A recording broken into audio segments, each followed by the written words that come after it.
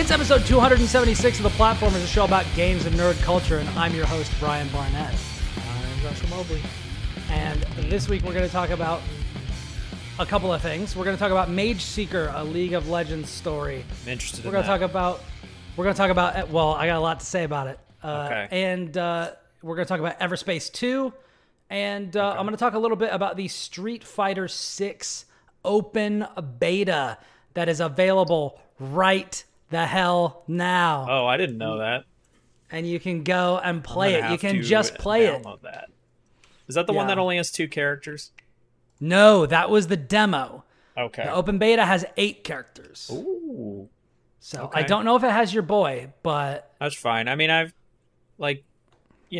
usually get okay with multiple characters. Like, I used to be good with Ryu and Bison and E Honda. I think were my main dudes. yeah, Ryu in Street Fighter 6, Ryu is my main. So I played a couple of characters, like between when I played it at PAX and like the demo and the beta. I've played like, I played and enjoyed Marissa and Ryu and Ken and Luke, and Kimberly. But I'm a Ryu guy. Like, the more that I have kind of played around with different things, the more I realize that like I'm really enjoying Ryu is like the baseline, I feel like, for Street Fighter. Like, everyone basically knows how to play Ryu, you know? Yeah. It's interesting because he's basically different when now you know than he Ryu, used to be. yeah, when you know Ryu, you basically know Ken and Akuma. Yeah. By association. And that's one thing that's been interesting because they've already like announced some of the DLC characters. So like we know Akuma is really? coming.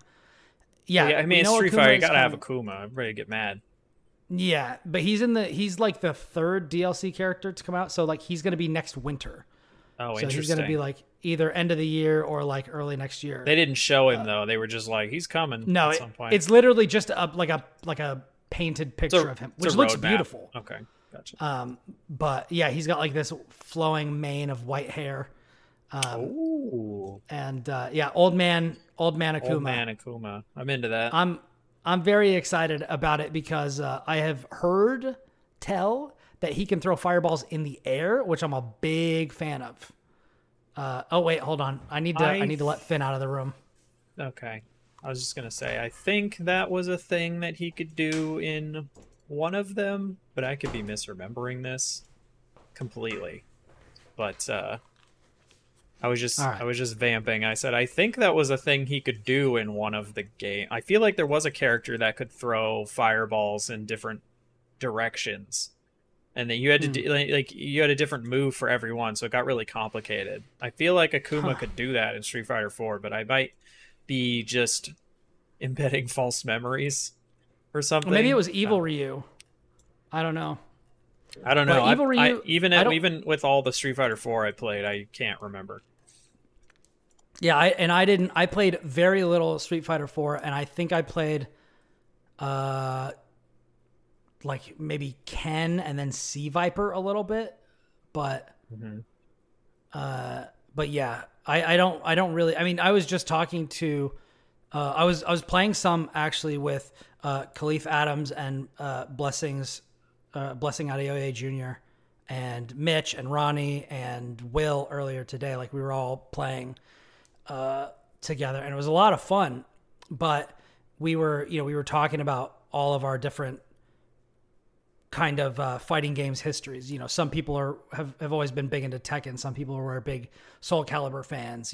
Me, I'm a big 2D like Arc System Works guy, like Blaze Blue, Persona, Dragon Ball, Guilty Gear, these sorts of games. And it's been so interesting to see people who are like, oh, I'm a Street Fighter guy and I was playing 5, so I'm back for this one. And then other people like me who played, I think I played Street Fighter 2 and Street Fighter EX plus Alpha.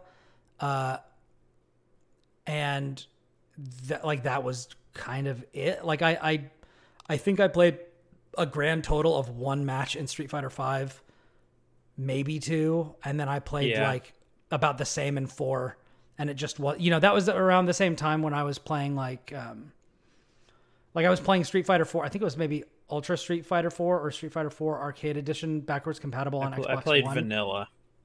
Yeah, Like I was playing it thing backwards compatible from 360 on Xbox One, and that was when Killer Instinct was out. So like I was also playing that, and that just vibed with me way more.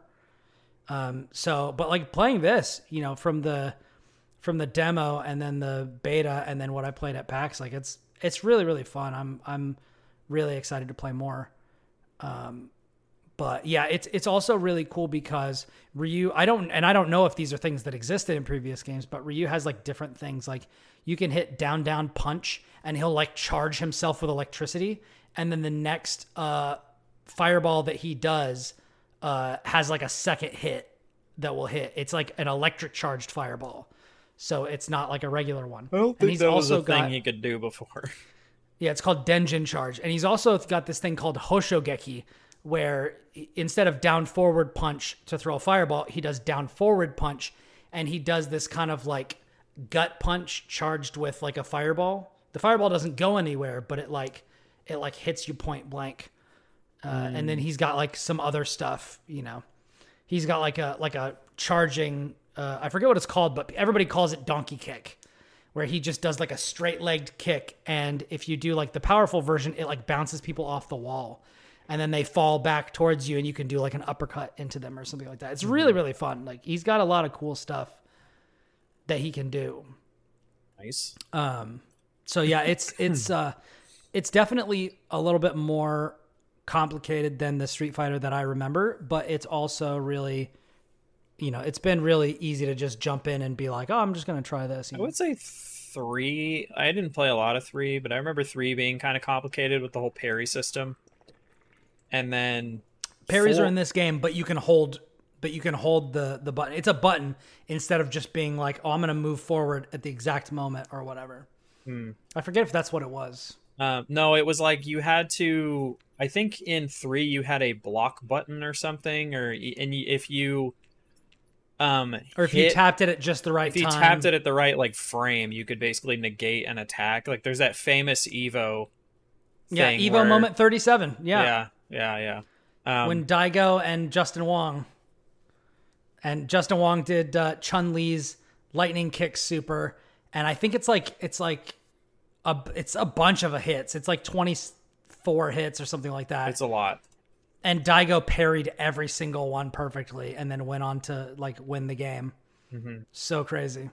They didn't really have that in 4, but I remember 4 had this whole system that we never really got our heads wrapped around it, but you could essentially like not necessarily chain moves. It was like chaining moves together, but the idea was like if the last couple of like actions in a move are the same as like the beginning of another one, the idea was like you could link them together by like just doing, so it would count, you know. So like if you did like I don't know, punch down kick, but like another move started with down kick and then it was like punch or something, you could essentially just link those together and you didn't have to do like I don't know if I'm explaining it at all correct, like in any way that makes sense, but like the idea being like you didn't have to do like, you know, 9 different inputs. It would essentially be like you were linking them together and the ones that were the same didn't have to get pushed twice, and so you could turn like a 11 input combo into like a 6, but you had to do like it was a very timing centric and stuff. I never quite got it down, but I remember there was some of that in 4, but I only ever played vanilla. Just because that's when my friends and I were all playing that and Marvel vs. Capcom, and we were really into those. But then, you know, we all kind of moved away and weren't really playing fighting games anymore. And also I feel like 4 just got like I don't know what it is, but like every time I tried to play like a different version of 4, I feel like it was getting more and more bloated and was less fun.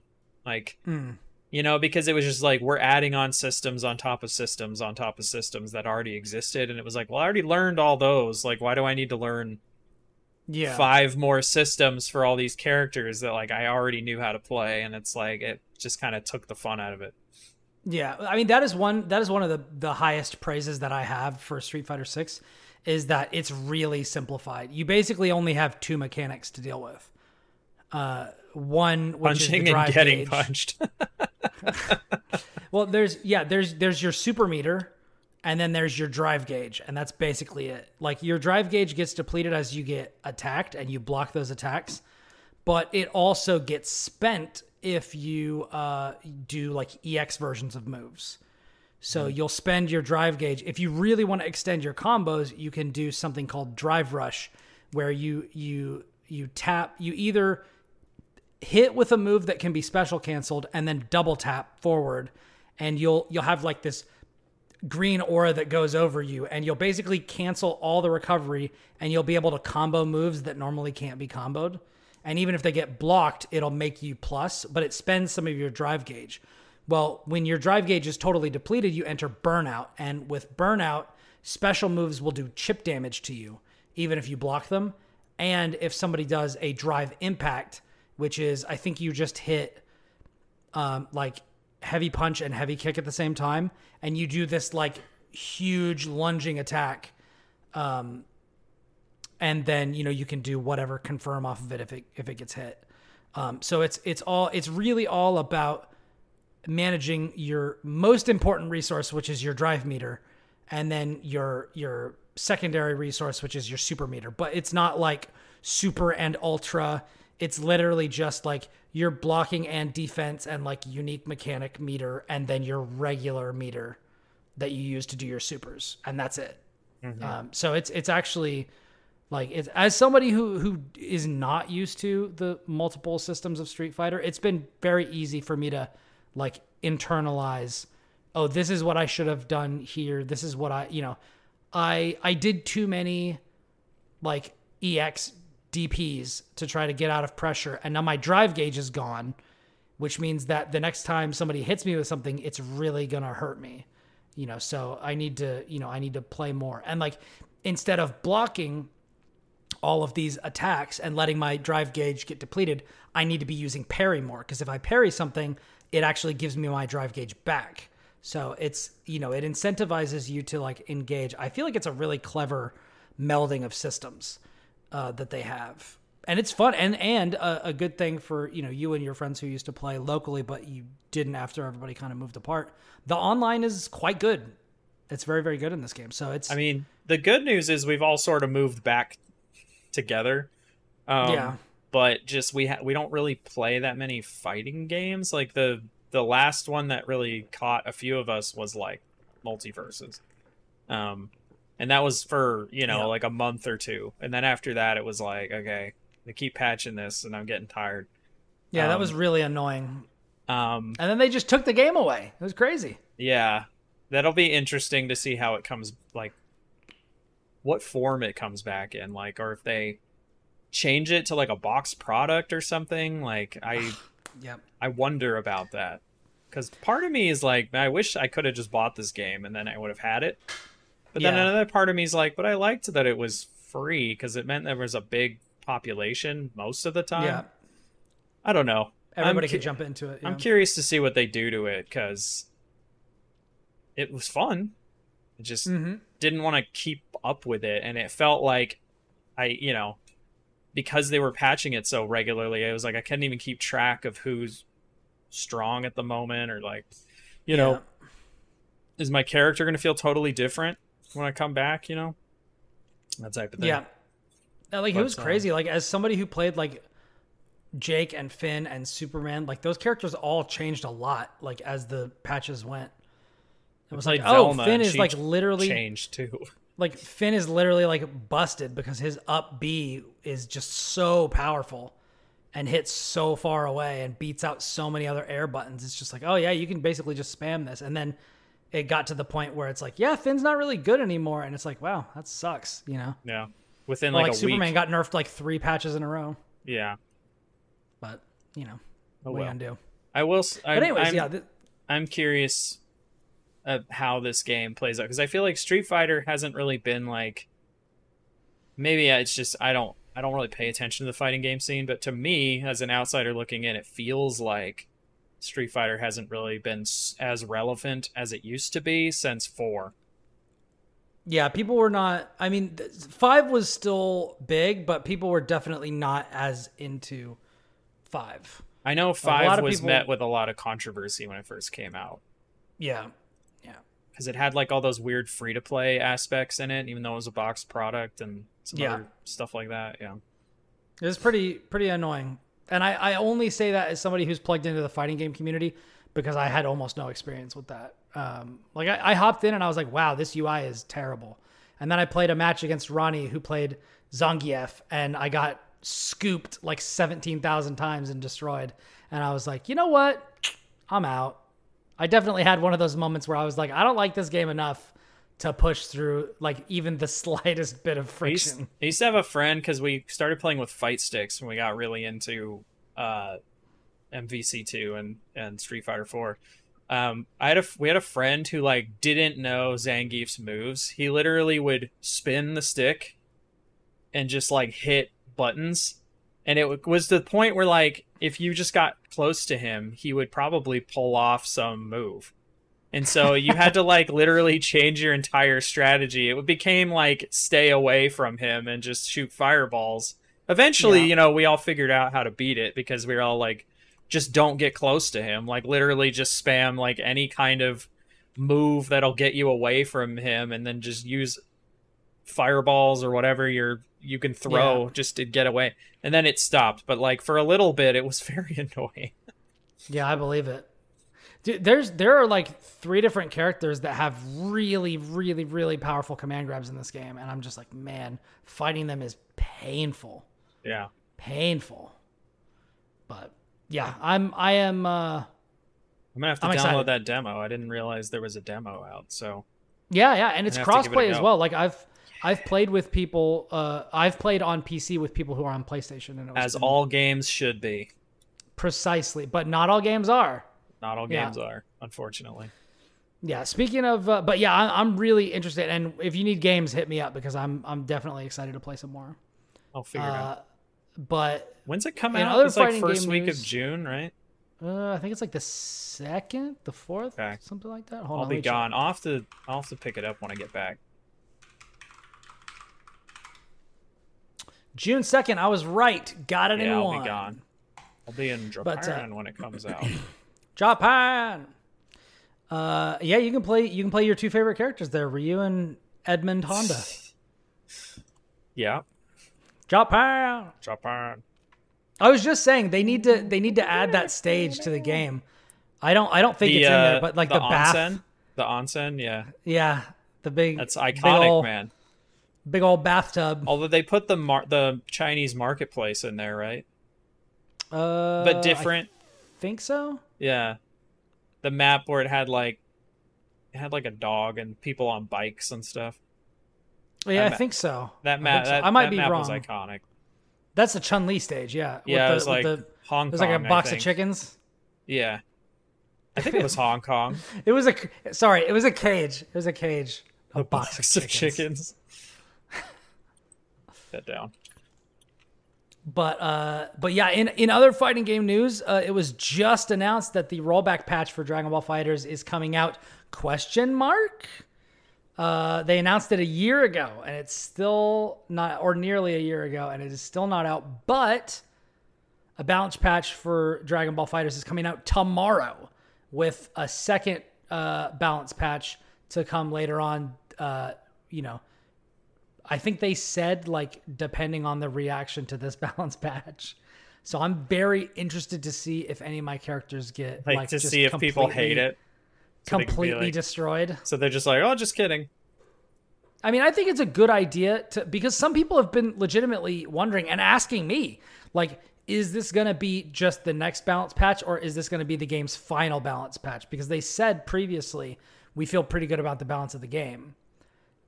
And I believe that what it was translated to, we feel the game has been tuned to its finest. So a lot of people interpreted that to mean this is it. We're not going to patch this game anymore. It's not true. They are patching it tomorrow. But I guess they're probably going to see, because what they basically did was they patched the game. They introduced Android 21 Lab Coat, and she is just an absolute menace to society. and people hate her, and then they were kind of like peace, and then dropped the mic and left. So I'm guessing that they are like preparing for that not to be the state. Like they don't want to do this balance patch, have something really disgusting be found where people just despise fighting these characters. So they're like, okay, so we're dropping a balance patch tomorrow, but don't worry, that's not the end of it. Like there might be something else, later. I would be curious to know if people in those spaces like don't like balance patches at all. Like they would rather, because if you think about it, like a game like Marvel vs. Capcom 2 has had literally the same balance since it was released like 15 years ago, right? They never patched it ever?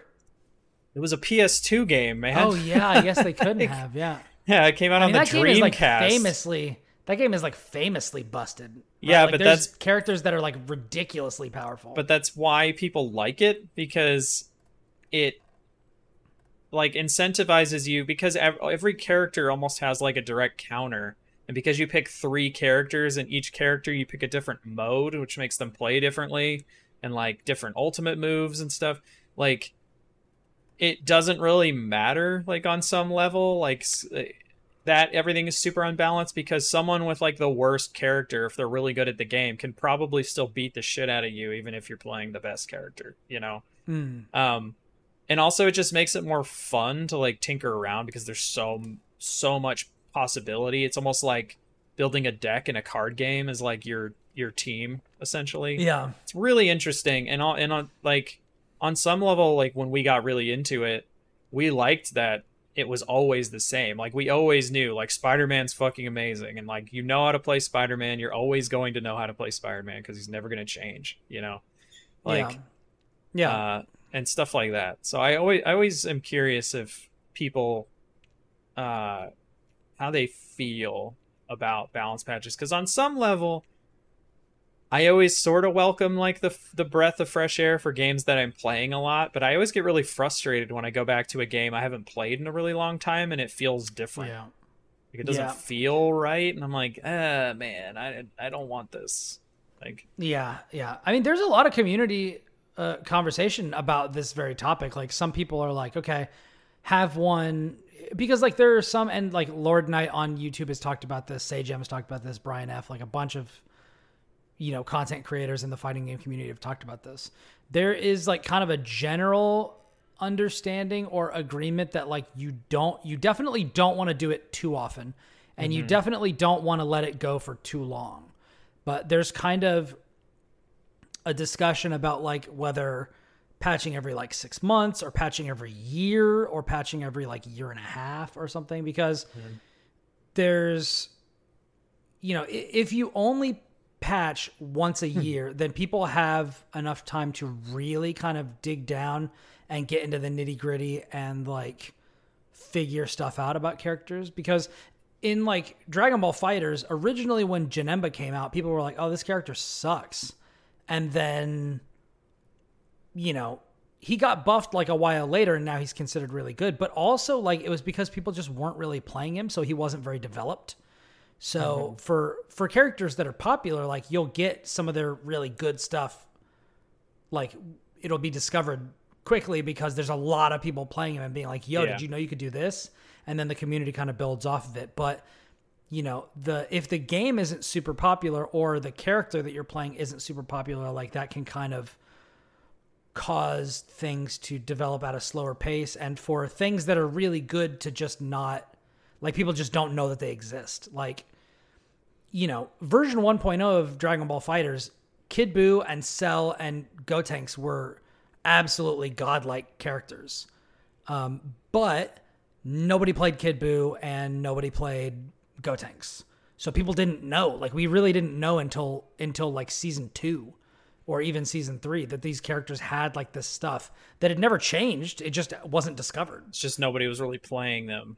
Yeah, and so it just people just didn't realize. So the same that's thing the argument for like Destiny. having those patches exist for a longer period of time. Yeah. The same thing used to happen in Destiny PvP, where like people would always, there would be like 2 or 3 guns that were the boogeyman, like everyone was using them. But then Bungie would always talk about how like if you saw the stats, there are other guns that a small number of players are actually using to greater effect, but it's just that no one knows about them. You know, like there's other guns that are way more busted, but because no one's using them, except for like the people who are in the know about them. Because they're using the popular guns. Yeah, exactly. Like it's a lot of it is like, is this really good just because everyone's using it and there's so much like documentation, quote unquote, or you know, is this other thing actually secretly busted and no one's figured it out yet? Kind of. I mean, that happened with Halo and Call of Duty. Like with Halo, like everybody was like, oh, you know, I mean, it might have been Halo 2 or something like that, but like everybody was like, oh, assault rifle, or battle rifle. And then the DMR came out, and like originally people didn't play super crazy with that. DMR was in Reach, I think. Yeah, whenever they Reach. did the like mid-range single shot like semi-auto rifle, when they introduced that, like for a while, like people were still playing with automatic weapons or like SMGs or whatever. And then people started to kind of realize, oh, wow, like if you shoot somebody twice in the head, they're just dead.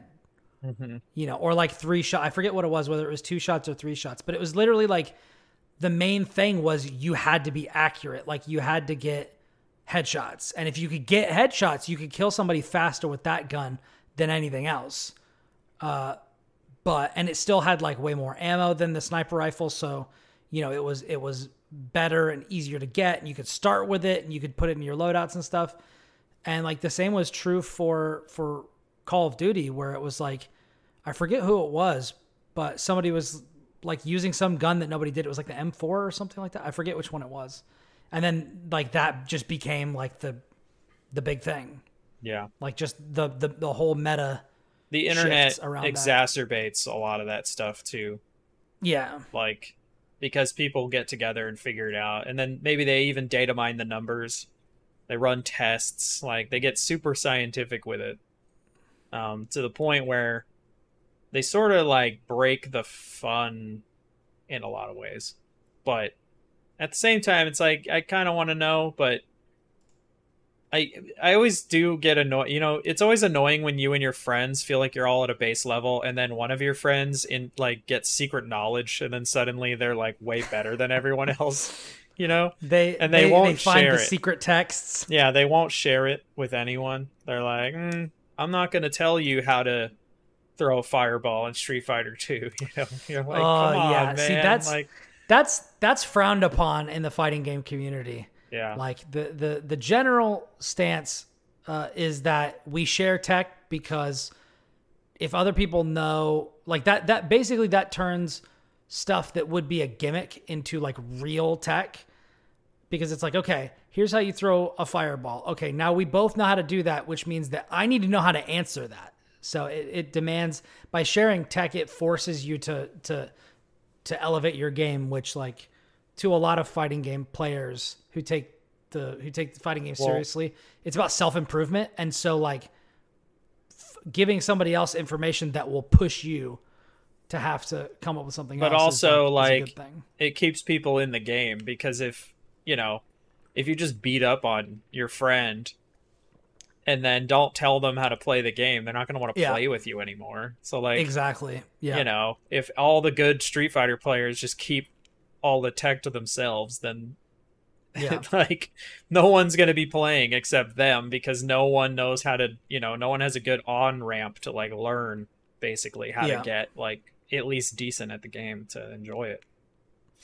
Well, I mean, speaking of that, I think that it's been really nice to have, because they have, not only do they have like move lists and things like that in the game, which are like in every fighting game, unless you're looking at like the old arcade game, like the old arcade, like Street Fighter 2, like they don't have move lists in that game, but all the modern ones do. But they also have they have combo trials, which will teach you how to do like very simple combos to more advanced combos. And they also have like character tutorials, which will be like, hey, here's how you do all these moves. Here's where you should probably be using these moves. And here's, some types of things that you can do and where these things are kind of best fit into your game plan and stuff, which I found like very interesting. Like that was very nice to play multiple characters and then go in and do the character tutorials and just be like, okay, so this is kind of how this character works.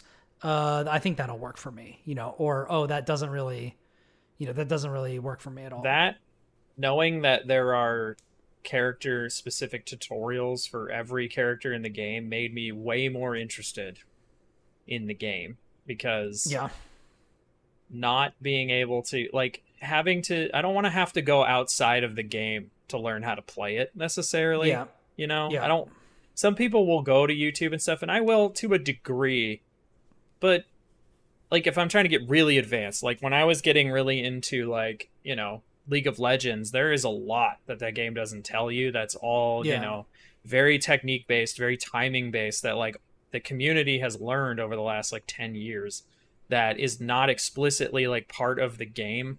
It's just like people have memorized how long these things take. And so there are like flows and just things that you're supposed to do at certain times that the game itself's not going to tell you, because it's not necessarily like part of the game. I feel like most games shouldn't be like that. I should be able to like play the game and have some way for it to on-ramp me as like a, here's how you do like very advanced techniques, and like here's what to look out for and stuff. Like give me a strategy breakdown, so that I can practice. There's one thing that I haven't seen, which is like how to do setups and things. So like after you get a knockdown, like what do you do after that? So like I don't know how to do any of that stuff, but they definitely do give you like, okay, if you're gonna like poke, if you're gonna stick out one of your moves that has like relatively low recovery but is a good kind of check on your opponent approaching, like here's what you do, and if you hit with that, then go into this or this, which is like really, really useful. So like I was very early on, they were like, okay, so one of Ryu's best pokes is his crouching medium kick. And if you hit with that, go into, Hadouken. And like, that's just a nice little, does a little bit of damage and puts you in like a good position. They're like far enough away that they can't punish you for that. Or like, oh, you can jump in and do, Tatsu in the air or something like that. And like, here's where you should use that. Or even just telling you like, hey, you're sure you can, DP move is only air invincible for the first two versions. But if you spend your drive gauge to do the like overdrive / EX version of the move, then it's fully invincible and you can just use it to just bust out of everything. Right. Which is just like, even just explaining that. So I was like, oh, okay. So like I shouldn't use the light, like fast DP to try to get out of somebody approaching me on the ground. You know what I mean? So it's just, even having that knowledge is very, very useful. So it's been great, as somebody who's not a Street Fighter player, to just be able to jump in and have basically have almost all the information that I need, and then just be able to jump into matches and fight people. It's been really fun. Cool. Excited. Street Fighter 6 coming to next gen everything consoles. Except Switch. Yeah, I think it is coming to PS4 and Xbox One also, I believe. Let me see. I'm going to look this up. Probably not Switch, because I think it's a little too heavy. PS5, PS4, Xbox Series X and S, and Steam. No Xbox One. Interesting. I mean, that is what they say on the StreetFighter.com website. Available June 2. PS5, PS4, Series, Steam. So, I mean, I wonder how many people are even still really playing on like base Xbox Ones at this point. Yeah, right? I don't know. Probably not that many. Probably not that many. But I'm excited. I'm gonna be talking about it. I'm gonna be doing a review on it, but that won't go up until. I won't do that until like 3 weeks from now, 2 weeks, 3 weeks from now, something like that. Because I'll be gone on the 5th, so it'll be the 12th. Yeah, the 12th. So that's when I'll do my my podcasting review of Street Fighter 6, which should be fun. I hope so. Alrighty. All right, Josh, shall I talk about a different game, or do you want to jump in and let us all know what you're getting into? I can do mine really quick. So Okay. I tried a little game. You've probably heard of it, called Honkai Star Rail. Oh yeah. Um, which is like the I don't know how to describe it. It's a science fiction take on. It's from the same studio that did Genshin Impact, so it's like a science fiction game from them, but in like the same art style and stuff. And I honestly knew nothing more than that, and I was like, yeah, I like Genshin enough. Like, it's fine. It's a fine game. I'll hop into this. I'll see what it's like, and was surprised that it's like totally different. It's like a turn-based game with turn-based combat that I would honestly compare. Maybe it's just because of the turn order thing, but it has like the Final Fantasy X, like here's who's going next, like thing in it, which I was really excited about. It is still a gacha game, so you have to like get characters and upgrade stuff. So eventually, because it is a free-to-play game, so like at first it seems like, oh man, I'm doing great, I'm getting cool stuff, and then eventually it's gonna go like and become like really grindy probably at some point. Yeah, I definitely saw people on Twitter posting their drops, and I was like, oh no, character drops. But I mean, the art is like just beautiful, so I was like, please keep sharing these so I can look at them. Yeah. But like it's actually pretty damn good. I've only played like maybe an hour or two, and the combat system's really, really good. Like nobody really does turn-based combat anymore, which is really sad. Like the last thing I can think of that did turn-based combat was Immortal King, that League of Legends game. That had really good turn-based combat, and that was from the studio that did that game that you liked a lot that I can't remember the name of. It was like a turn-based 2D game. I don't Turn-based remember. 2D. Dark something or other. I don't remember. Well, maybe I missed the context for that one. I'm gonna look up. Hang on. Who did Immortal King League of Legends? Airship Syndicate. Yeah. I did whatever that game their other game was. Oh, Battle Chasers Night War? That's the one. There you go. Those are the only Ladies and games. gentlemen, we got it. Took them. us a while, but we got there. Those are the only games in like recent memory that I can think of that had any turn-based combat at all. Not tactics-based, I should say. Like yeah, because I was like, there's Fell Seal and like other stuff like that. Okay, yeah. So things that I haven't played, but like, well, I mean that's tactics. Like, that's sure. kind of what I was saying. Yeah. It has a really good turn-based combat system that I really enjoyed. I like being able to see who's up next. I guess Persona. I guess there's that, yeah. But although that was a PS4 game? That was a while ago. Yeah.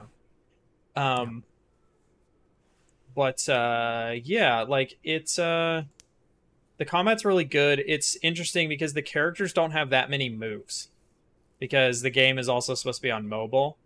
So instead of like, in a Final Fantasy where it's like, oh yeah, Yuna can learn like 100 spells or something, and then you have to like sort through them all. It's like, no, this character has 2 distinct abilities that nobody has, right? And each of the abilities has like an element attached to it, and the enemies themselves have element weaknesses, and they have like a stagger bar, so you need to use their element weaknesses against them to stagger them and do more damage. But you also need to have support characters that shield your allies and do all kinds of things like that, right? And it feels really good. It flows really nicely. Every character also has like an ultimate ability that is really flashy, and the animation's like gorgeous, and it's all really cool and all. But as I'm playing it, I get more and more sad because why? Because I'm like, man, I kind of just wish this was a game and not, a game as a service, because I think, and I know why, because it makes so much money, but at the same time, I'm like, man, if people were making games like this still, like these gorgeous turn-based RPGs with like, big budget, 60 frames a second, like locked, like really good art, really fun combat systems, and like engaging mechanics. I'm like, man, they'd be selling these probably quite easily, But I Yeah. feel like no one's doing it really anymore, and it made me kind of sad. It was like, man, this feels like some great lost gem from the PS2 era, Yeah. upscaled to now, but like not that. Like it almost Yeah. could be that, and it made me a little sad. But even though the Yeah. game is good, and like I would recommend, if you have any feigning interest in it, like to try it out. It's only on PC and mobile right now. I wish it was on Switch, because I would probably play it a lot more if it was on Switch. But I know not even Genshin is on Switch yet, which is shocking to me. I thought that it was, but Yeah.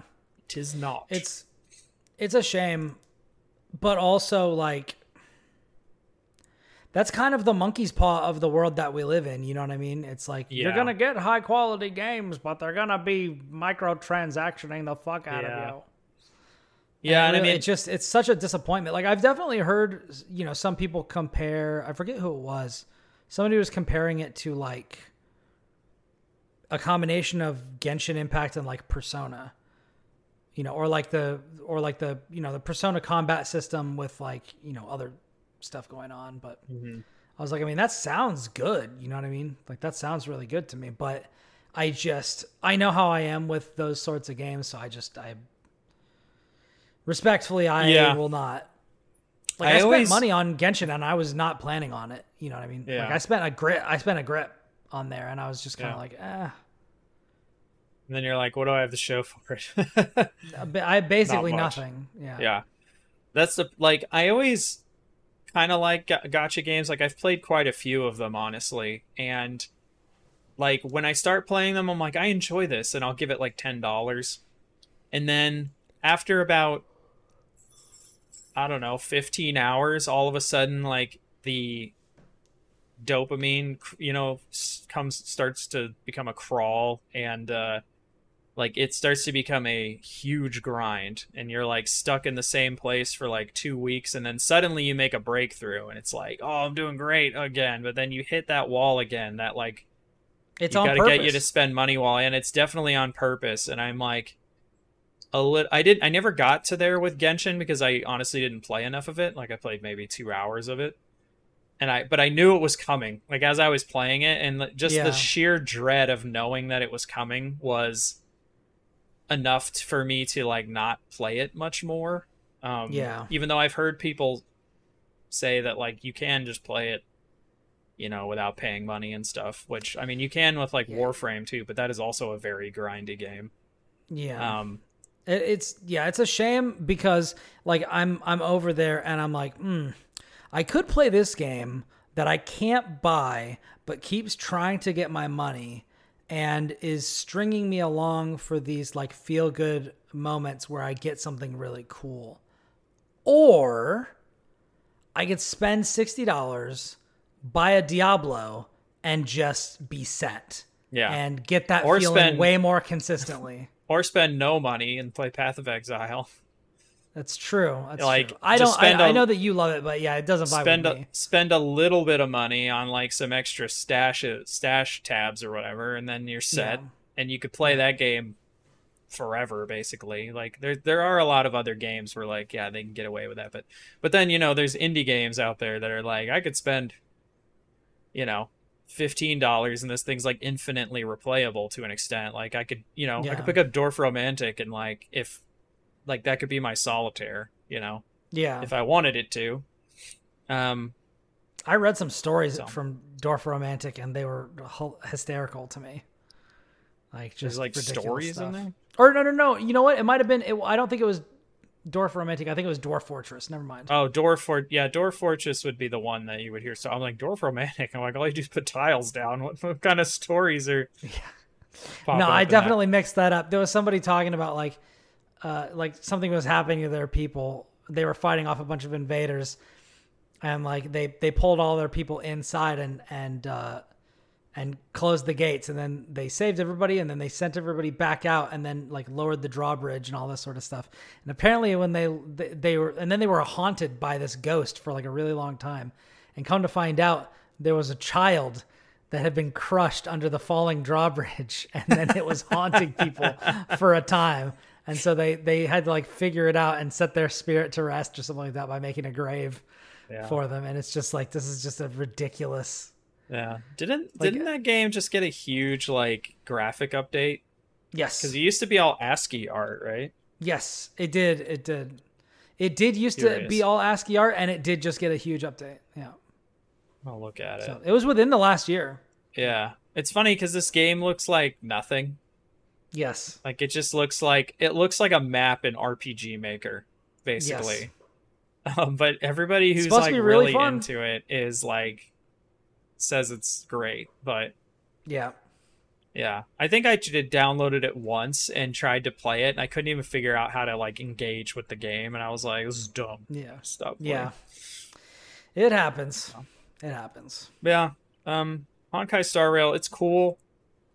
A word of caution though, that they will come after those anime waifus will come after you eventually for your wallet.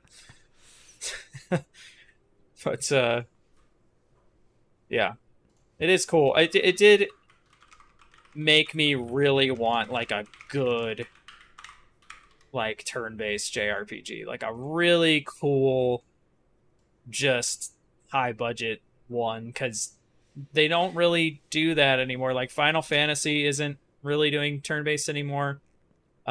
Tales has never really been turn-based, but they don't really do that. I know there's Persona, but like basically the last one left. Yeah, I want a really good turn-based RPG. Come on, let's do it. Yeah. Well, speaking of action RPGs, let's talk about Mageseeker, a League of Legends story. Oh yeah. So I beat this game, and I'm here to talk to you about it. Yeah. I was interested in this because I have liked the League of Legends spin-off games so far. I didn't beat Immortal King. I think that's what it was called. I didn't beat that. But I really liked what it was. And how like slick and awesome and cool it was. Or Ruined King, not Immortal King. Ruined King. Yeah. Really liked Ruined King. And then I played the Lich King. I played a little bit of they did a spin-off with Ziggs, who's one of my favorite League of Legends characters of all time. And it was like a musical platformer, kind of. Oh, weird. It was basically like the game was it was like an infinite runner, but you did your actions to the beat of music. So you would be cool. But it was like in the context of like a platformer. So he'd always be running, and then you would like jumping would be a thing, and then like exploding barrels would be another thing. So you would all do all these things, and it would platform you to like the beat of the music, and it was kind of cool. I was like, oh, neat. That was sort of my my reaction to it. So and they're making a lot more of these, so I get really interested in their spin-offs, including the, for me, very hotly anticipated fighting game Project L. I am also looking forward to that, because the whole like we're Smash Brothersing like the fighting game to me with League of Legends characters is very appealing. Yeah. Not having, and also they've established it's going to be free. Like that game is going to be free. That's not surprising to me, just based on Riot. It's Riot. All their games are going to be free. Also they're we always forget they're making a Diablo competitor, and they've not talked about it in a long time. And I'm like, where is that game? Yeah, didn't they announce that at the same time they announced Project L? They announced that League of Legends Wild Rift, which is out. Yeah. They announced Legend of Runeterra, which is also out. Yeah. The fighting game, and then the the action RP, the ARPG, not Yeah. like a third person action RPG, but like old school ARPG like Diablo. Top Which down. Yeah, top I'm down. totally cool with. I love that genre so much. Like Yeah. I'm here for more takes on it. I mean, there's basically only one that's consistently awesome, and it's Diablo. And then Torchlight is kind of like seems to be second place, maybe. Torchlight's like okay. I would say as of right now, like in terms of popularity, yeah. Path of Exile has a ton of players and a really ravenous and dedicated community. So like in terms of like what's making more money, Path of Exile is 100% making more money than Diablo right now. Now when 4 comes out, that might change with the season passes and stuff, because like Path of Exile doesn't charge for its seasons. They charge for like cosmetics and other random things. Wait, did they say Diablo's charging for their seasons now? Because the previous one they're charging for they're charging for the passes, but they're not charged. From what I understand, they're going to charge like it's going to have like a battle pass essentially that awards you, I think, cosmetics and things, but the actual content of the seasons won't be gated behind paywall. So like if they add some cool like because when I think the game comes out, I don't think season 1 will have started, as far from what I understand.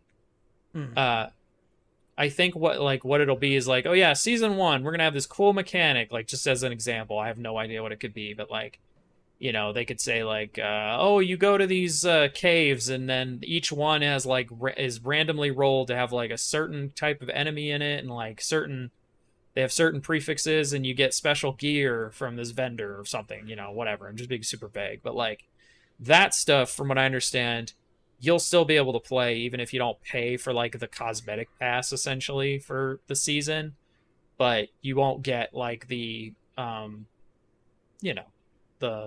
you won't get most of the like cosmetic stuff if you don't. You won't get like Kerrigan's wings or something, but you'll get like a sure. I think you might get something, like because they always have the free one to entice you, right? But yeah, as far as I understand, that's the way they're doing it, which I think is honestly okay. Like even though I am used to the Diablo 2 and 3, like oh you just get some stuff, but when you think back, you're like, oh, you only got like in 3, you would get what? You'd get every season, which was every 3 or 4 months, you get a pet and then like a banner icon. That's not much, Yeah. In this, it's like you're gonna get a bunch of stuff, right? So it's like the gaming industry is a lot different now than it was back then. So like I understand. I get it. And in the end of the day, like if people are buying those, it just means that we get more Diablo content. So it's on some level I'm like fine with it, It's as long as I can engage on the seasonal thing, if Diablo 4 really vibes with me, and I'm not gonna get like, it's not gonna be like I just get story mode and then it's kind of over. But I mean, even then, like I could just play through the game as all the different characters and then bounce. That would just mean that it wouldn't be something that I returned to season like I did with Diablo 3. Which I mean, if that doesn't happen, then that just frees me up to play other stuff. So like I guess I can't really be too heartbroken regardless. Yeah, I mean either way, you get a pretty cool game. But I think I probably will just return to seasons. What I started doing like with some games is like if I play them regularly, like not just buying the battle pass because I'm playing it a lot, but actually looking at like what's in it and like, do I actually want this stuff?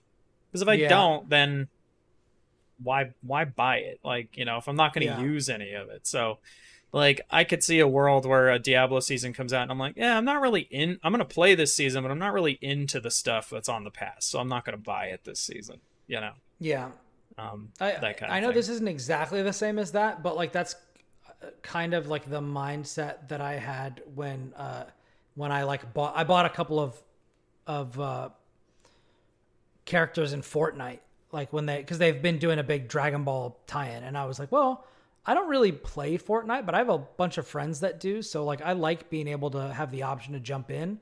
And I was like, Gohan's my favorite character in Dragon Ball, so I'm just gonna get him.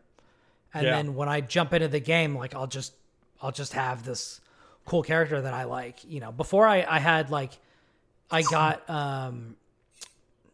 I bought Jedi Fallen Order on Epic Games specifically because it gave me like a Stormtrooper outfit in the game. And I was like, cool. So I've got like I was gonna buy Jedi Fallen Order anyway, but you know, I got it on Epic because they gave me this free thing, and I was like, cool. Like I like Stormtroopers. Like let's do it. So like that's kind of been, you know, and definitely on like, you know, pre-orders or like deluxe editions and things like that. Like I bought like the deluxe edition of Dragonflight, but because it had a mount that I'm like, oh, this is like exactly my shit. Like this is just going to be what I'm going to use from now on. Like that was just I think it's definitely the next worthwhile. Bonus. Well, I mean, I specifically got it because I've been a druid forever, and it's like one of the green Dragonflight dragons that has like a bunch of vines over it. And I was like, oh, this is like literally like perfect for me aesthetically, you know, like as a person and also like for my character and stuff. So it was like one of those situations where it's like I normally wouldn't get something like this, but this is kind of exactly what I like. So I'm just going to get this one. So I think being able to say no to these sorts of things is important. And then being willing to be like, you know what, this is extra. I don't like just generally the idea of microtransactions, but this one is fine, you know, and stuff like that. Having more of a nuanced opinion on that sort of stuff. I don't mind them when they're like occasional. When I mind them is like, gotcha games. Like when you hit literal gameplay walls where it's like, it's impossible for you without bashing your head against a wall for weeks. It's impossible for you to progress and like just engage with the game in a meaningful way. Right. Like those I don't like whereas if I play like a Warframe or a Path of Exile or something, and you could literally never give them money if you didn't want to, but like, if you want to make your life slightly easier, or you want like the currency tab in Path of Exile, which makes your inventory management for your currencies like just so much easier. You're like, yeah, I'll shell out the like $5 or whatever, so you keep making this game. That's fine, you know. I think you told me to buy that, like when we like jumped into that. You're because like, okay, just definitely get this. It's literally the most useful thing like you can get. It's incredible, like how useful it is. So it's like,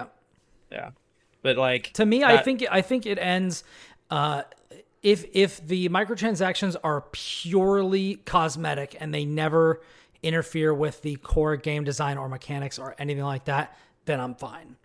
But when there's like elements, like honestly, like the currency tab in Path of Exile is kind of a perfect example. I would put that on an asterisk though with the cosmetics, because on some level I also want to be able to earn some. Oh, for sure, for sure. Just for playing the game. If you're stuck looking like a friggin' piece of shit in the game because all of the good stuff costs money, like all the stuff that looks cool costs money, that sucks too. Yeah, like Overwatch used to be able to get free stuff, and now you can't.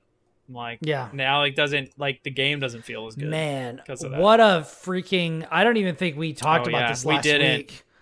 That was what a wild ride. So there really was just no justification for making this game at all. Pretty much. Which is what I literally, like, I go back, watch the tapes, like, listen to the episodes. I definitely said at the time, this game does not need to exist. Why are they doing this? For those who are not in the know, Overwatch they're like, hey, we're sunsetting Overwatch. We're going to create Overwatch 2. And you know, we're gonna go from 5-player teams to 4-player teams. We're gonna 6 to 5. There was 6 to 5. We're gonna go that way. You're only gonna be able to have one tank on the team, and we're gonna be able to. This is the game that's gonna let us do PvE. We're gonna be able to do the story mode, single player mode in this game. And now they're like, actually, no. The lie detector test determined that was a lie. Well, originally it was going to be a box product that lived alongside the first one. Yeah. And then And they're then, like, nope.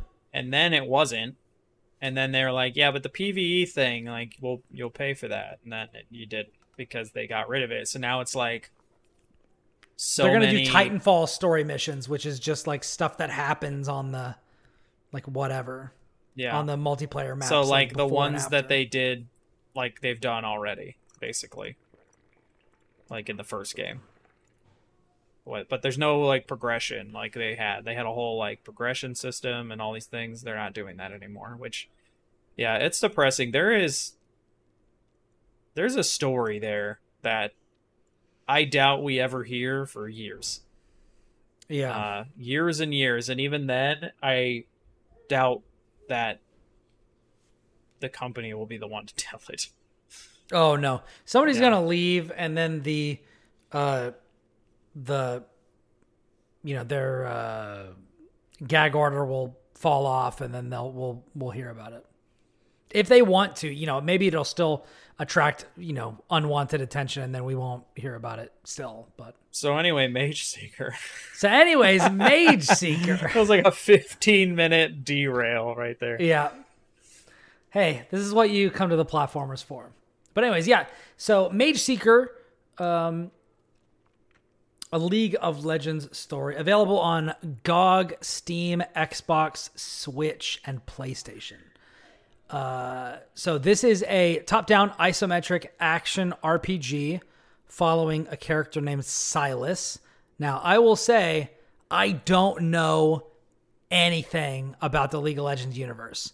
This is, I think, the first League of Legends thing I've ever engaged with, unless you actually no, that's not the same thing. I was gonna say I played Artifact. That's not the same. That's Valve. Dota. That's Dota. Well, didn't you play Ruined King, or is that one that was on your list? It's on my wish list. I have not played it. I think I probably will after I get through it's like that one's pretty story heavy. Yeah, I'll get through a couple of games, but like that one was intriguing to me, basically entirely for the Airship Syndicate name that was attached to it. It's really pretty and really good and has cool systems. It's worth your time. Yeah, I mean that is like Airship Syndicate writ large. Like I'm literally like I'm waiting to get like my review key or the like beta or whatever access to Wayfinder, which is the new Airship Syndicate like multiplayer. Oh, I didn't realize that was them. Thing. Yeah. Yeah, I want to try that. It seems I met with them at PAX and that was like one of the big like fun things that we did. Which actually you're on the list with me to it almost seems like Darksiders Diablo in a way. Yes. Exactly. Yeah. But yeah. All for. Yeah. So Mageseeker is about Silas, and there's a bunch of characters in here. I have no idea how many of them are in League of Legends. I don't even know. Probably Josh, all of them. If you know, like, would you if I name a bunch of characters, would you know if they're in there or not? I might, but there are also like 100+ characters. So I know a lot of the iconic ones, but I know that Silas is a League of Legends character.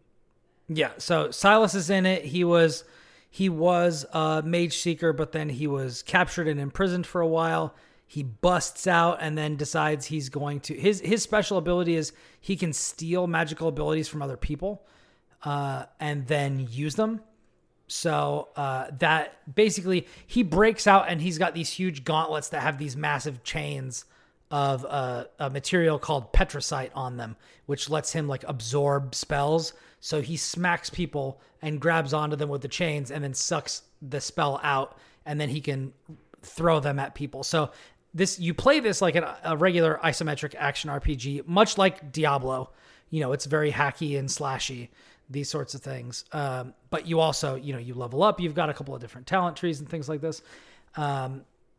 So like you'll run into a room and there'll be an ice mage up here and there'll be a fire mage over here.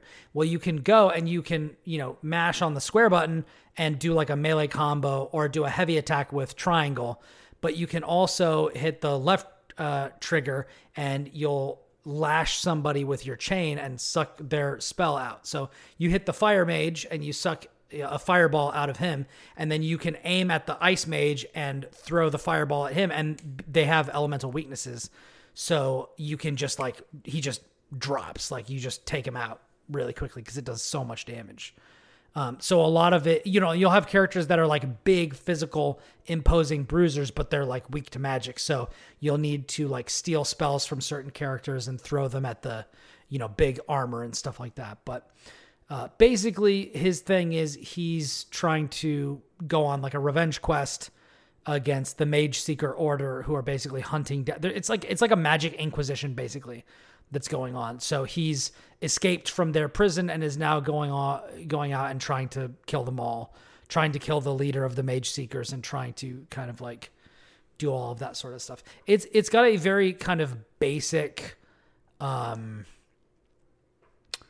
like hero's journey type story. It's not like very surprising or particularly deep. It's a video I like game it though. setup.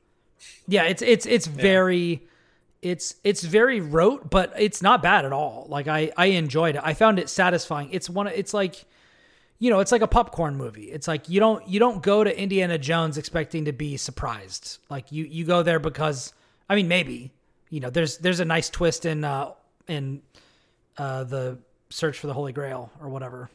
I forget the name of it. The third one. Yeah, Last Crusade.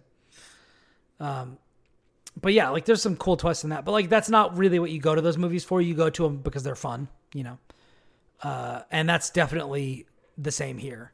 It's like it's made by the people who made Moonlighter, which is a fantastic game that I also reviewed and had a great time with. The game where it's like half Link to the Past, half like Shopkeep Simulator, which is like a really fun game. This is like of that same quality. I came there expecting to have some, good like action chops, and they're definitely on display here. Also, the graphics I think look really good, intricate and detailed.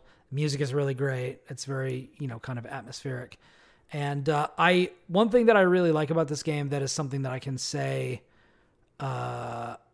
is kind of a universal praise of the game is that it's very streamlined and simplified. There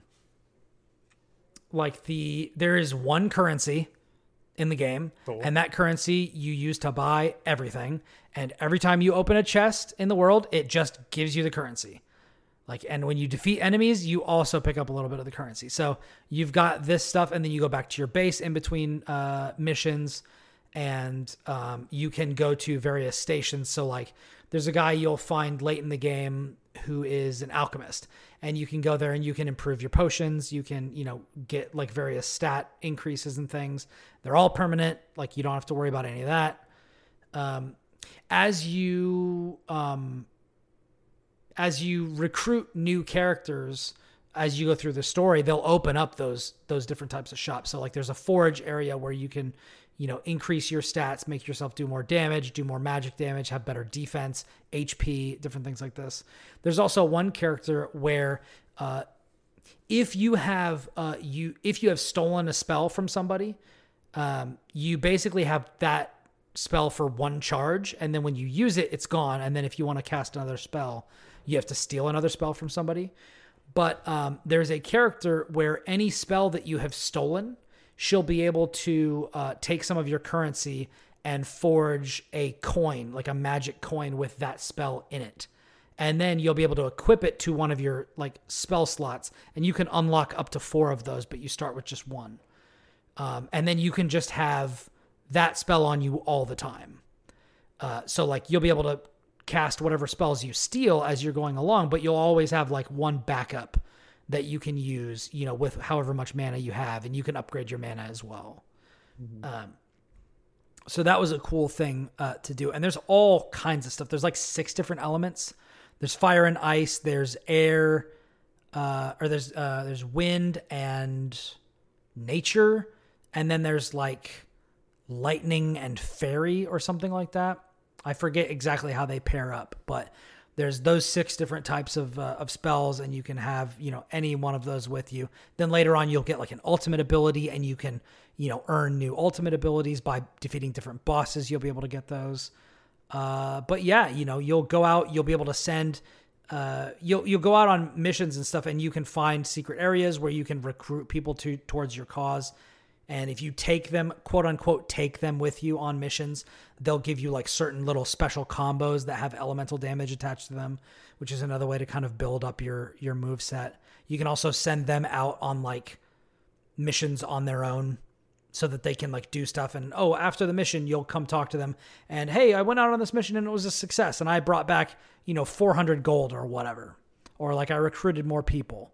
And the more people you recruit, that builds out your bases and gives you other special buffs. And it's interesting that there are all these different systems, but they're all very centralized. Like if you're earning your currency, if you are doing missions, if you're searching out secrets and like finding these little people to recruit or these like secret little items and objects, like there's not many of them. There's like, I think 2 different types of things that you can find. And it's just people or like these little birds that just end up, I don't even know what they do. They just like sit around your base, but they're cute. So I don't really care. They can just sit there and be cute and that's fine. But, there's that. I think the boss fights are pretty fun. Like they're a little bit bullet spongy, but one thing that I really like about this game is difficulty is really granular. So you have, I think like 4 different difficulty levels. I believe there's like a easy, medium, hard, and hard. But you can also modify the damage the main character deals and the damage they take, and then the same for the enemies. So you can kind of like squiggle things around where I really found that playing on normal, but reducing the amount of health the enemies had and increasing the amount of damage that Silas did really put me in like more of a sweet spot where I wasn't having to beat my head up against the wall. Cause like, this is one of those types of games where like, I don't really feel like playing the boss more than once. So like I died a couple of times, but I kind of just wanted to get through it. Particularly because I feel like some of these bosses, if you play it on normal or higher than that, like it feels like the fights just go on too long. So I really liked being able to kind of tweak that. And then if I wanted to, I could go back to my home base and be like, all right, well, these are still taking a little bit too long, or, I'm getting hit too often. Let me dump my resources into getting like an attack upgrade or a defense upgrade, or I need more health or something like this. So it's nice to be able to kind of lean into that sort of customization through like menu, like accessibility options, and then also just through the gameplay as well. Which is cool. I like this trend of developers just putting in little like, why can't I think of the word? Just like things to tweak, like just knobs to turn to be like, yeah, I wish this was just slightly easier, or just to make it more enjoyable or whatever. I think more games should do that. I think it'd all be better for it. I agree. Let me check here my notes and see if there's anything else that I wanted to say. Yeah.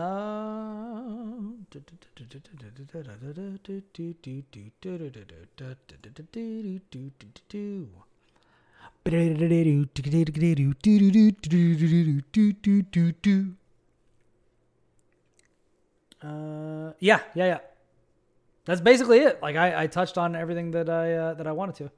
What is it available on? I know it's on PC, obviously, but GOG, Steam, Xbox, Switch, PlayStation. This feels like a Switch game, like probably where I would let me actually pull up Steam. I have it on GOG, but I think it's like 25. Yeah, it's $29. So I like it. I played it for, actually, let me pull up GOG and see if it says. I think the how long to beat is like 7 to 9 hours, but I think I played That's not bad. Longer than that. Let's see. Do you say, GOG, do you actually tell me how long I played the game? Did you tell me how long I played the game? Oh, it says 20 hours. I think part of that is me just sitting on idling. Yeah, I think part of that is that. So that's a shame that it doesn't keep more like granular stats. But oh well. Yeah, it's good. It's good. I like it. Cool. And not conveniently, when I completed the game, I had 69% of the trophies. Hey. Nice. But yeah, it's fun. That's fun. Cool. I recommend it. I look forward to it gets trying the it gets the I will say it's on the lower end of the Catch a Fever award. I don't necessarily think that it's bringing anything like super unique to the table, but it is definitely fun. And if you need a fun game, like it was one of those things where like I started playing it and I expected to play it for a little while and then dip out and try something else. But I just kept like at night, I just kept being like, you know what? I want to play some more of this. And it just pulled me in, which is something that doesn't super often happen nowadays. No. So, yeah, I recommend it. And another game that I was playing this week. This is the last thing that I've got to talk about this week before we dip. Is Everspace 2, which is another game that I talked about on the PAX Stravaganza episode. So if you listen to that there, then this will be kind of more of the same. This is a space shooting game, more of an arcade type of flight RPG.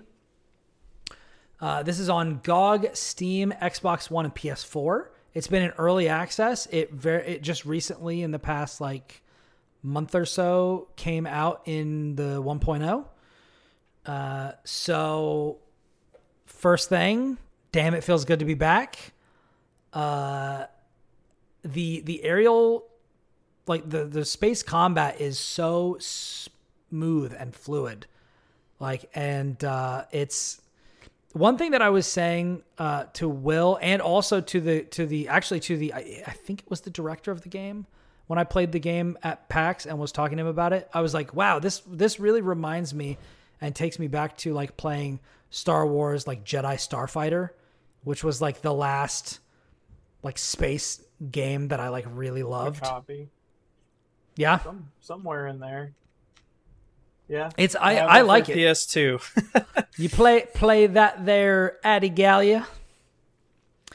But yeah, it's really good. I think that the story is decent, but I will say, and I'm typically not like this, but I definitely have a tendency to just be like skip the dialogue, skip the cutscene. I just want to get back to flying and shooting things in space, which like is so weird. Like, and I mean absolutely no disrespect to the people who wrote this or the people who voice acted it or the people who did all the art and stuff. I like it. Like I like all of it, but there is something about this game where it's just like, shut up, let me fly. Like, let me just fly, because it feels so good. Does it support like HOTAS and joysticks and all that?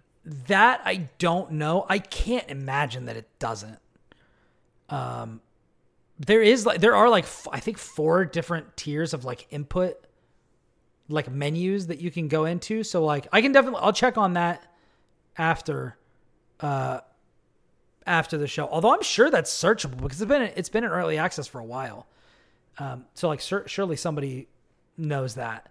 But I had like one issue where I was, so I don't play WASD. I don't play WASD. I play ESDF, which is empirically superior. So it's just I play on the home row, but then I move up my middle finger, and that's how I play. And then I use, A for boost and different things like that. So because of that, I had to move like the entire. This is what I have to do in every game, which is infuriating. But I have to move the entire key set like over to the right one. And I had like one issue where I would apply like those key like input updates to the thing, and then I would back out into the game, and it like wouldn't have stuck. And so I would have to go in and like save it or like back out and then load the game again for it to like actually like register. But that's the only bug that I happened on. And that's one of those weird situations where like you really only gonna like once you know what your inputs are going to be, like you're really only going to ever encounter that once. I kept having to like tweak stuff because I would get into situations where it was like, okay, well, this button does two different things and that wouldn't normally be a problem, but because I'm in the menu and the menu has a different like key layout from the other stuff, it's now causing this weird fringe issue. So I imagine most people won't have an issue with that, but that was definitely an issue for me. It's also so one thing I got to say up front that the dev said that they wished people would know is that this is not a flight sim. This is an arcade game with some flight sim elements. Like it is definitely focused on like very simplistic movements and firing and stuff like that. When you get into like the nitty gritty is when you get into the kind of Armored Core like RPG equipment elements.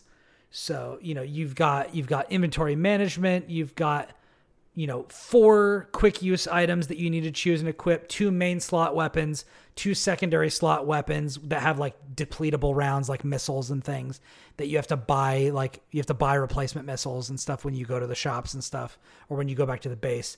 You've got, your core, your energy units, your plating, your sensors, your boosters, your cargo units. Those are all like just equippable items that you can buy or find or scrounge or craft. You also level up while you're playing, which means that you'll probably want to, you'll want to do this anyway, but you'll want to search out combat and get into fights because like, that's how you get experience and level up and all that sort of stuff. But I'm several hours in. I forget exactly how many hours I've played. I want to say like 4 or something like that so far, but I've done like several missions. I did all of the stuff that I did at PAX East, and then I've done like, I don't know, maybe 3 or 4 missions since then. Something like that, but it's fun. You're going around, you put on your you hold X and it gets you into cruise drive. You jump between different parts of the solar system. You're just doing a lot of exploration, 3D combat. It's awesome because you've got like rotate and, you can use your mouse or your, analog sticks to just like spin around. So it's crazy having, full free reign in a 3D space. I know that this is like very normal for like space sim people, but as somebody who hasn't done this in a while, it's kind of a trip, to play a bunch of other games and then have one where it's like, oh, I can literally just like turn and go in a completely different direction. I'll just turn down and to the left and then I'm just on a completely different axis than I was before. It's just like, it's really fun. But, yeah, I haven't played a space game really since Star Wars Squadrons. Yeah, I was going to say. The last one. And I bought a joystick for my PC just for that game, and it definitely made a huge difference. Because I did try playing it with a controller, and I'm like, this is fine, but like I've tasted the fruits of Elysium. I've used the joystick, and it's like the way to go, man. So I would be shocked if this game doesn't have something like that, because I feel like that like my dad is one of these people, like the space sim person. They're very into their like HOTAS setups. Like they're always modifying them and doing stuff. Like it's almost like yes, it does support it. Okay, good. I was gonna say because it's almost like fighting sticks in the fighting game community. It's like a whole thing, like that this community. That's what they do. They're like, no, I have like a dope flight stick that I tweak and like have all these different buttons and suit to my needs. I'm like, yeah, they need that. They need that. Oh wow. Yeah, so you can, open settings, go to input, select customize controls, open the drop down for select preset field. You can even select your HOTAS device from a list. And if they don't have it, you can just go to keyboard and map everything manually. But they have like auto, like filled ones for like a bunch of devices. Interesting. Like a bunch of HOTAS devices. That's cool. Cool. Yeah, I mean, I imagine that would be just incredibly fun to play this game on one of those. I mean, it's already like I'm having a blast and I'm playing it on mouse and keyboard. Like, so I can only imagine that it would be so much better. Yeah. It adds something on a flight stick. Yeah. Yeah. There's something about like when Squadrons first came out and I would be playing multiplayer and you're playing on the maps that have like, a bunch of debris and stuff, and someone starts chasing you and you throttle the speed so that you can like spin down into this like hole, like, beneath stuff and like evade them. You're like, this is the greatest fucking feeling in the world. Yeah.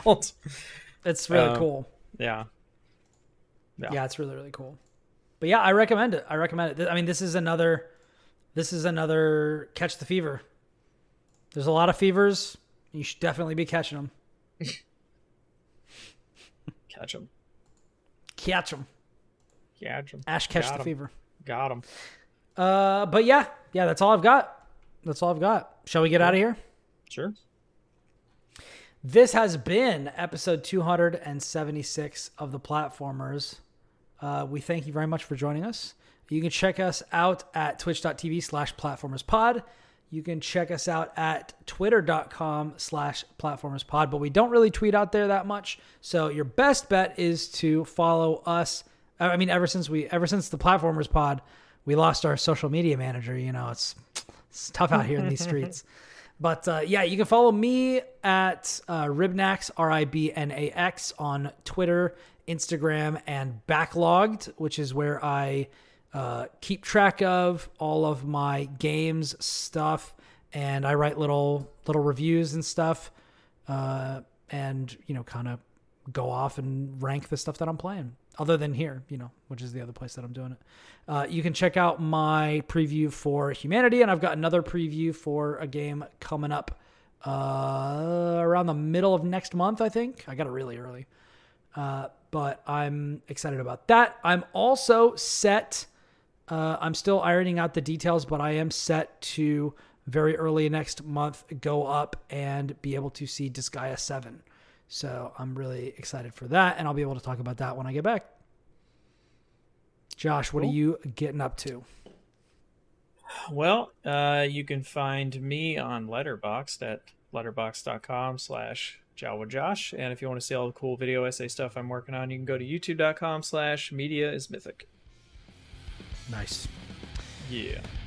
Well, from everybody here at the Platformers, we hope you have a wonderful week and stay safe out there, because until next time, we are out.